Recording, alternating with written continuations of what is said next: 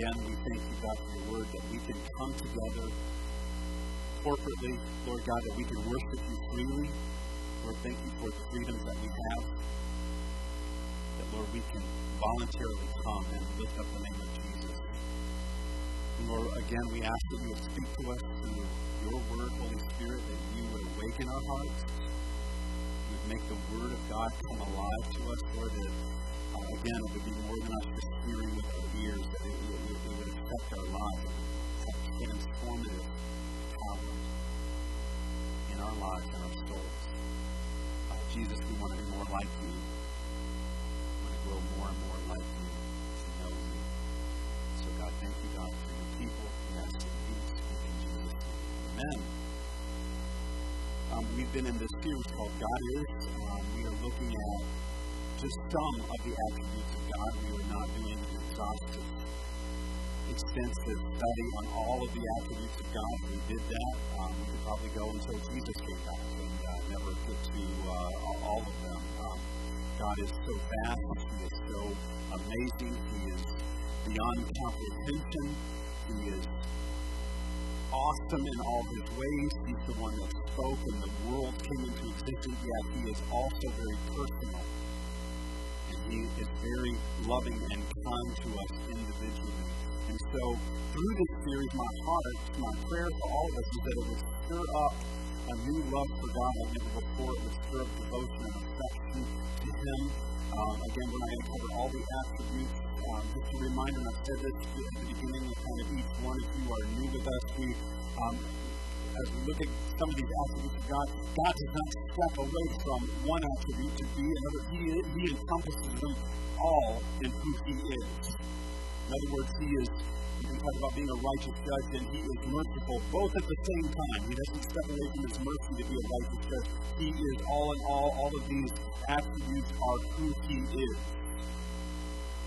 And so as we go before Him, it's easy to compartmentalize God, kind of try to bring Him to a human way of understanding, and that is what we should not do as we approach Him. He is vast, and again, we looked at Paul's passage last week, Romans 11, that His ways are unsearchable. Isaiah says His ways are higher than our ways, but He does want to reveal more and more of Himself. So today, and actually next week, we're going to spend 2 weeks on God is a righteous judge. God is a righteous judge. The mere mention of that, or you read it, can sometimes make us cringe, or it conjures up a lot of emotions, maybe uncertainty, maybe fear, maybe negativity. We sometimes kind of maybe think about groups that are angry, and they kind of maybe speak angry messages. And some of you might be asking, is this going to be a hellfire brimstone message? Maybe. I don't know. No, it won't be. But there is a reality to God being a righteous judge. This message, these two messages are not intended, again, for us to stir up negative emotions, but to see God in the right way. To see God in a right way, and to maybe correct some things that maybe we have missed. The question is what do you think of God when you hear God, when you, if you've been walking with Him for some time, or maybe you're searching, maybe you've recently given your life to Christ, and what we think of God and what we kind of imagine God, or what it stirs in us, is how we begin to develop, our own definition of who God is, and let Him go beyond maybe what we have thought, or maybe negative experiences that we have had, and let's look at Him in a new way. And so I want it to be where we see God in a new light and we love Him. It's not intended to stir up wrong emotions, but to honor Him more and more for who He is. Because He is a righteous judge. He is a righteous judge. And what does that mean? All right, let's look at a few scriptures. Again, this is not exhaustive. If you go into scripture about God being a righteous judge, you're going to find a lot more. I just pulled a few. Psalm 75:7. But God is the judge. He puts down one and exalts another. Psalm 50, verse 6. And the heavens declare His righteousness, but God Himself is judge. Isaiah 33:22. For the Lord is our judge, the Lord is our lawgiver. The Lord is our King. He will save us. Let's go to the next slide. Just a few. Isaiah 66:16. For the Lord will execute judgment by fire and by his sword on all flesh. 2 Timothy, jumping to the New Testament here. In the future there is laid up for me the crown of righteousness, Paul writes to Timothy, which the Lord, the righteous judge, will award to me on that day. And not only to me, but also to those who have loved his appearing. And then Psalm 19:9 is maybe one you are familiar with. We as a church memorize this. The fear of the Lord is clean, enduring forever. The judgments of the Lord are true. They are righteous altogether. And so when you look at this idea, this attribute that God is a righteous judge, again, sometimes we just think in very legal, very harsh terms. But as we unfold this, you will see what God did. Yes, he is righteous and he is just. In fact, when sin came into the world, he had to separate himself away from sinfulness because God and sin cannot coexist. And so when Adam and Eve and him in free will, they're in the garden, God gave them stewardship management. He's the owner. Terry said that this morning. He's the owner. They sinned because God would not force them to serve him, but they chose sinfulness, and it brought a fracture, a brokenness. And then we see before Christ came that in the Old Testament, the people of Israel, they were governed by laws. And if you are really having a hard time sleeping, read the book of Leviticus. It's good stuff. I'm not saying the Word of God is boring, but there's a lot of laws there. And why were they governed by laws? Why? There was a heartbeat behind God being a judge, and so he, for a time, separated himself because he could not coexist. But then the promise of Jesus came. Remember, Jesus came so that we would have restored relationship with God. But even in the Old Testament, where the laws were given, and you have David who, in several of these Psalms, David is declaring that God is a righteous judge. In fact, David says this, he says, I delight in the laws of the Lord. I lay on my bed and I meditate on the laws of the Lord. Why would he say that? Because, again, a lot of times we can look at the laws of the Lord and we get this kind of harsh legal mindset, and it's like, that's not something I delight in. But here's the heartbeat, because David had a glimpse. David's the one, remember, he had this revelation that the Lord is my shepherd. He understood that there was something very personal, very loving about God. Even the God of the Old Testament, who doesn't change, is the same God then as he is now. But why could David say that I meditate, I delight in the laws of the Lord, I delight in your judgments? It's because what he's saying is that you have best for me. You want the best for me. And when you set up laws and parameters for us to follow, that's actually out of your great love. And that's why I love your laws. That's why I meditate on them. And that's why I delight in them, is because you want best for me. It's because if God just said, I don't have any parameters, you make your own rules, you make your own, you guys call the shots to be the God of your own life, and that's kind of how I want you to do it, it would be chaos. And we already see what happens when people dismiss God. It sent Israel and ultimately us into chaos. And we see it in the natural when we set up boundaries for our children. The old adage, if you have a little kid like running toward the road and they don't understand the danger of it as a parent, you're going to grab them, pull them, and it might seem harsh even at times, but you see the big picture, and actually it's out of love, and the kid might be devastated, they might even cry that you are somehow ruining all their fun. The road looked like such a fun place to play. You as a parent say, you can be mad at me, and you might even get them, why are you doing it? That's okay, but ultimately one day you're going to see that this is an act of love. And again, that's a kind of a smaller picture of the vastness of God, that he sees us in great love, and he puts his laws and parameters around us because I love you. And David saw that. That's why he said, delight in the law of the Lord. And again, so this is not an exhaustive list, but it's just to remind us that God is the one and only righteous judge over all. Just like when we talked about his sovereignty, that he is sovereign over all. He is the judge over all. He is in supreme control over everything, and he's the righteous judge over everyone and everything. Here's the biblical descriptions of his judgments. It's called perfect. He's a perfect judge. So don't, again, when we're talking about the attributes of God, don't try to define him in human reasoning and understanding. He's a perfect judge.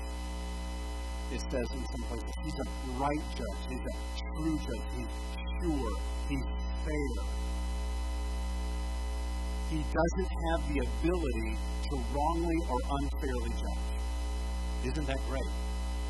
I mean, that to me stirs up a greater affection that says, you can't unfairly judge. It's impossible for you to unfairly judge. In Psalm 51, remember that story of David when he blew it? I mean, he had a major, major failure. He had an affair, had her husband killed. And this is the guy that killed the giant. And we're like, I don't know about you, I read through the one-year Bible, and somehow I'm wishing that story would be different when the next time I come around. It's heartbreaking. And the guy that he had killed actually was somebody that was very close to him. The prophet Nathan and Nathaniel, confronts him, and Psalm 51 is his prayer of repentance. And he's, created me a clean heart, oh God, don't cast me away. There was something very personal in his response, his humble, repentant response. And in there, he says, your judgment against me is just. You hear that? This is the guy that loved and delighted and loved the law of the Lord. And he says, your judgment of me. In other words, I understand. I blew it. I'm a sinner. Your judgment of me is just. And so he just laid himself bare. He didn't make excuses. He didn't say, well, I was struggling here. And really, what happens when we justify or we excuse sin? We're basically kind of blaming it on God. That's what happened in the garden, right? What did Adam do? All right, Adam standing there with Eve, the serpent comes to them, the enemy comes to them and tempts them, and then, we have sinfulness, and God confronts them. And what does Adam say? He doesn't say, the right heart response is, God, I blew it. Forgive me. He said, God, it was this woman you gave me. So through indicting the woman, what is he doing? He's indicting God. I.e., if you wouldn't have given me this woman, I'm sure God would say, yeah, you weren't complaining when she showed up. Be happy about it then. But now, when it's justification, there's this kind of a sidestep. And we have right there, that's why God calls people to humility, repentance. It's beautiful. If you're right, don't justify, don't make excuses for it. And David does it. Your judgment of me is just. So having this revelation, the enemy of our souls, what he wants us to do is go into unhealthy and unholy extremes about God's righteous justice. Right? And so he always wants us to swing to those extremes. The first one is that legalism. Let's go to the next slide. Yeah, you're with me. Alex is all over it. Sometimes I look and you're not there, but he's there. Legalism, unholy fear or works. This is the first part. That first part is kind of how maybe some of you guys can track. That's how I was raised. It was heavy legalism. There was not a lot of delighting in God. It was just a lot of I'm afraid to go to hell. You understand what I'm saying? That was the basis of my relationship with God is please whatever it takes. I don't want to go there. There was not a lot of love. There was not a lot of grace and mercy. There was a lot of legalism that just made you afraid to go to the bad place. As we call it. I don't want to go to the bad place. And then you have this legalism. The only problem is if that doesn't last for long, you can begin to, like me, I just begin to get cynical of it. Or unholy fear. There is a right fear of the Lord. When you hear the Bible talk about being walking in the fear of the Lord and honor and a reverence of Him, there's an unholy fear. And that's that constantly thinking, that oh no, I think I might be doing that. Oh no, I'm going to be, and it's just this unholy fear or torment in your heart day to day. I had people say stuff like, you better be careful. It's like what would happen if, like, you were hammering and you were hammering or something. You hit your thumb with a hammer and you cursed, and all of a sudden you died. You might go to bed. I'm like, wow, really? That scares me. The only problem is this unholy fear that God's grace is bigger than that. And I'm not saying that you should be justified cussing when you hit your thumb. Do not tell anybody I told you that. You said it was okay. Yeah, Or it can make you works-driven, that you're constantly trying to do good works to make God love you more. It's this constant trying to, that describes all of the religions in the world as this kind of scale, like if you get to the end of your life, you're hoping that the good works outweigh the bad. And a lot of times we can get into our walk with Christ like that. We are created for good works, yes. Ephesians 2 says that we are created for good works, but right before that it says we're saved by faith. It's a gift of God. And so a lot of times what we do is we entangle that, or the enemy likes to that God's mad at you, that you have to do more good works to get him to love you more. And that's extreme that I'm going to stand before the judge and I want my good to outweigh my bad. There's not enough good works in and of themselves to get you to heaven. If there were enough good works to get you into heaven, we would remove the cross and the sacrifice of Jesus. It is finished, paid in full. That's the gift of God. We do works out of the place where now I love him, I'm saved by him, and I want to walk with him, and he's created me to do good works. As opposed to, I'm doing good works to get him to love me more. So that's that one extreme, legalism, unholy fear, and some of you guys understand that. The other extreme is this permissive self-government, like universalism. That's the idea that I kind of call my own shots, that I can maybe profess Christianity, but I make the rules. God didn't really mean that. He didn't really say that. I kind of put God in a box of my own making, and well, God, hell's not a literal place, and God's really not a judge, and we begin to have this idea, universalism, that all roads lead to heaven. You just get on the road that fits for you, and whatever works for you. The only problem is that's not biblical, and God did not tell us those things. So that's the other extreme, that this permissiveness that God just kind of, he understands how he made me and I'm different, and so he excuses my simple behavior. No. Both are wrong. That place of permissiveness, I made my own parameters. Both of these extremes are wrong. And so what do we do with the information that we've been given that God is a judge? How do we respond? How does God reveal himself as judge, knowing that God is judge? And when we know that, let's hopefully push us toward a healthy, holy fear of the Lord. And in Psalm 19 says the fear of the Lord is not unholy torment, but it is clean, right? In other words, it's pure, it's right, it's a cleansing thing that endures forever. When I have a holy fear of the Lord, I feel a cleansing in my heart. I'm not walking around in torment all the time. I just am saying I can walk in the holy fear of the Lord and honor him and be in right relationship with him. Healthy fear of the Lord leads me to honor. Torment leads me to actually not. It has an ending. We just say, life's right. Fear of the Lord, him as a righteous judge, again reminds me that he's in control of my own life. He's calling the shots, he sets the rules, he sets the parameters, and I don't. Here's what Romans 11 says. As we look at God being a righteous judge, know then, in other words, pay attention, Paul said, pay attention to the kindness and the severity of God. Both. He's very kind and gracious and merciful. He loves us so deeply.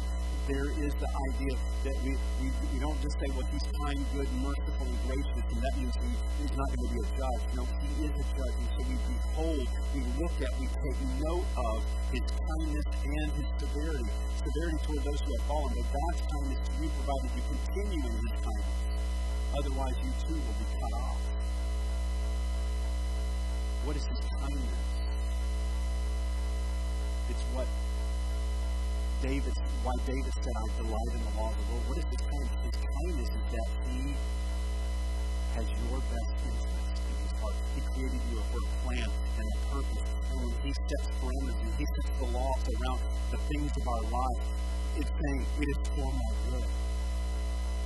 Just like the child that runs toward danger, it is to grab them and keep them away and keep those loving, holy parameters and boundaries. It is for their good, the same way with God. And as we continue in his kindness and understand that he is for me, not against me.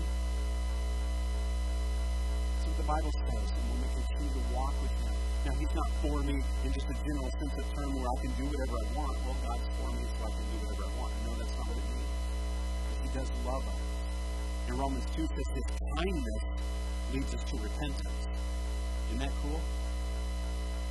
That's what leads me to repentance. Repent means to turn away from my sin and turn toward him. When I understand his kindness, he really does want best for me. This is a father who wants best for me, and even when he disciplines me, like Hebrews 12 says, it's because he's my dad, and he loves me, and I'm not illegitimate. That's what Romans 12 says. He puts in place discipline because he's a loving father. And then his kindness turns me and says, well, I want my life to you. It's a kindness that turns me to repentance, knowing that he's for my good. But he's the one that says what sin is and sin isn't, and it's found in his word. We don't get to redefine that. And so there's the reality that he is a righteous judge. He is merciful and kind. And we will all be judged, and we will give an account to the Lord. Every one of us. Everyone who's ever lived, will ever live, and who's alive right now. This is the reality. Again, this is not intended to give us unholy terror, but it should give us a healthy fear of the Lord, that the reality is that we were created as eternal beings. We are eternal. This flesh and blood that Paul says is groaning and gets old and one day will pass away, that's not the real us. Paul said it's like a tent. It's just waiting, it's cast aside. But the real us is still, it's who God created us on the inside. And we will give an account before the Lord. When we die, we will stand before him alone. You and me alone with him. That's a reality. We're told that in Scripture. Let's look at some Scriptures that tell us this. Acts 17:30-31. God overlooked people's ignorance about these things in earlier times. We're talking about the Old Testament where they didn't have the full revelation. Because remember, when Christ came, things were made clear spiritually. So people didn't know. But now he commands everyone everywhere to repent of their sins and turn to him. There's the call. It's always been the call. Jesus called us to repent and turn to our sins. Paul says, God commands everyone everywhere to repent of your sins. That means you're not in charge. I'm not calling the shots. I'm turning away from my sin. I'm turning to him. But he has set a day for judging the world with justice by the man he has appointed. Who's the man he appointed? Jesus. Everything flows to Jesus. And he proves to everyone who this is by raising him from the dead. In other words, the resurrection reveals the reality, proves that he's right. And it proves, because if there's no resurrection, Paul says, if Jesus didn't rise from the dead, we need to all find something else to do. Get a hobby or something to stop eating. That he rose from the dead proves that who he is right and true. So it is a time of judgment. Let's go to the next. Hebrews 9:27-28. Just as people are destined to die once, and after that to face judgment. Some translations say that it's appointed once for the person to die. After that, you will face judgment. When you leave your body, when your spirit, you will go and you will be judged. There is a judgment that's going to take place. So Christ, here's the good news, the Christ is sacrificed once and all to take away the sins of many. He will appear a second time, not to bear sin, but to bring salvation to those who are waiting for him. Right? That's the good news. Romans 14:12. So then each of us will give an account of ourselves to God. Do you really believe that?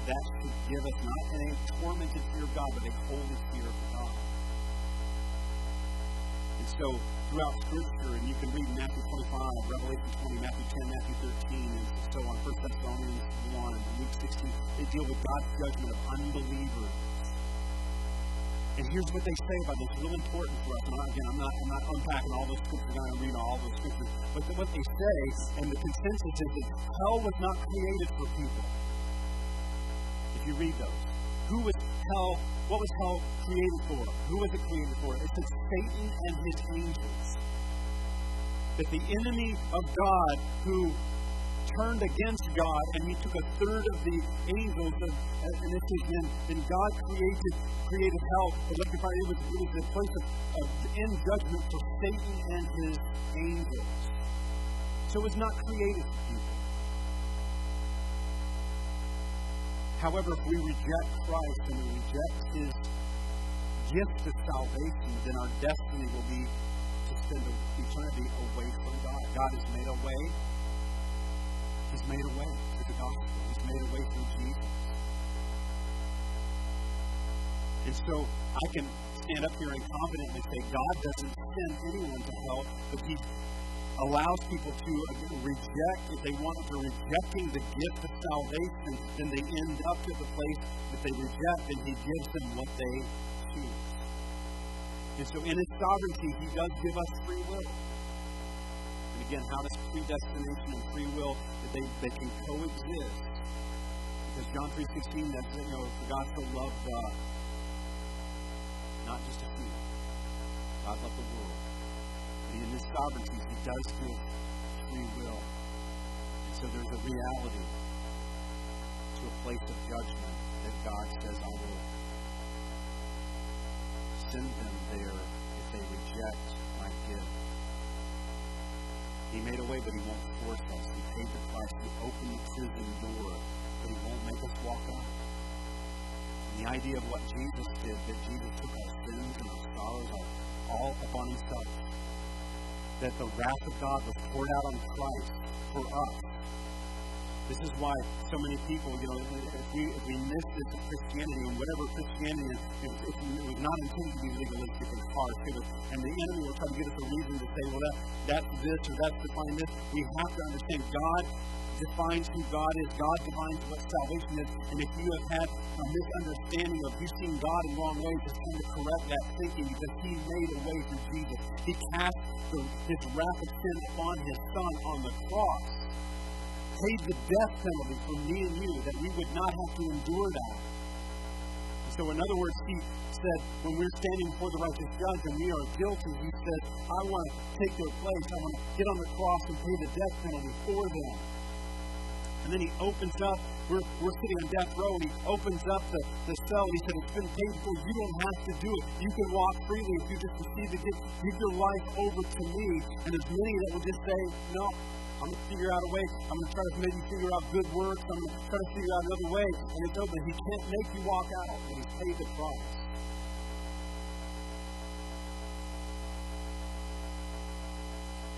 So how will God judge? Let's go to the next slide. How will God judge? We keep flipping there because I've got a couple scriptures there. We're going to close with this. What is God's standard for judgment? Keep going. Standard is Jesus. Standard is Jesus. What do I mean by that? Is what will you do? What are you doing with Jesus and His sacrifice? The standard is Christ. That's why God sent Him to the earth, that He would become one of us. So His standard is Jesus says, what do you do with Jesus? Do you reject Him? Is He just a buddy that you have on Sunday? Is He just a friend that shows up at Easter and Christmas? Or is He the Lord and Savior of your life? What do you do with Christ? Because that is the way of salvation. There's no other way. There's not many roads, folks. Whatever culture tells you, whatever universalism wants to tell you, whatever, and however nice that sounds, it's not true. And I know what people say, well, it doesn't sound real nice to have such, it sounds so exclusive. I didn't make the rules. Jesus did it. Jesus made the way. If there were many ways, Christ would have just come and said, pick a way, anyway, good luck, I'll be up here. He didn't. He came to become one of us. He bore our sin and our sorrow. He endured the wrath of God, the punishment, the judgment of God was upon Him. Right? So that we wouldn't have to face it. And He said, I am the way, the truth, life. There's no other way to get to heaven except through me. And He can't just be your pal or your genie that when you need something or when you're in a bad circumstance, if I'm going to daily give my life to Him, surrender my life to Him, surrender all that I am to Him, that I am His, and He is mine every day. So what do we do? What do we do with Jesus? What do we do with His sacrifice? Because of sin, we are broken. We're all broken. That's why whatever your experience with the church, let me just tell you, the church, people in here, we don't have it all figured out. We're the fellowship of the broken. You say that a lot. And if you come in here and you feel like, well, I don't know if I fit. You fit. Believe me. Talk to somebody for 5 minutes. You fit. We all have a story. I wasn't born a pastor. I'll tell you some things that might make you blush. Thank God I've been forgiven, redeemed by Jesus. You belong, but we're all broken. We're all broken. And here's what the Bible says for everyone except, not just some. Everyone except pastors, right? Everyone except the Pope. Sorry, Pope. Everyone except. We all fall short of God's glorious standard. What is God's glorious standard? Jesus. We all fall short of that. We all fall short of that. We all sin, we're broken, and we fall short. That's reality.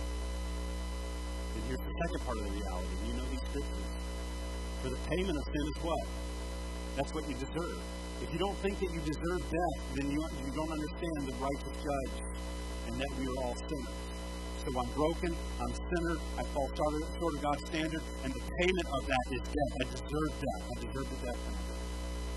That's why Paul wrote this. I want you to understand the gospel message.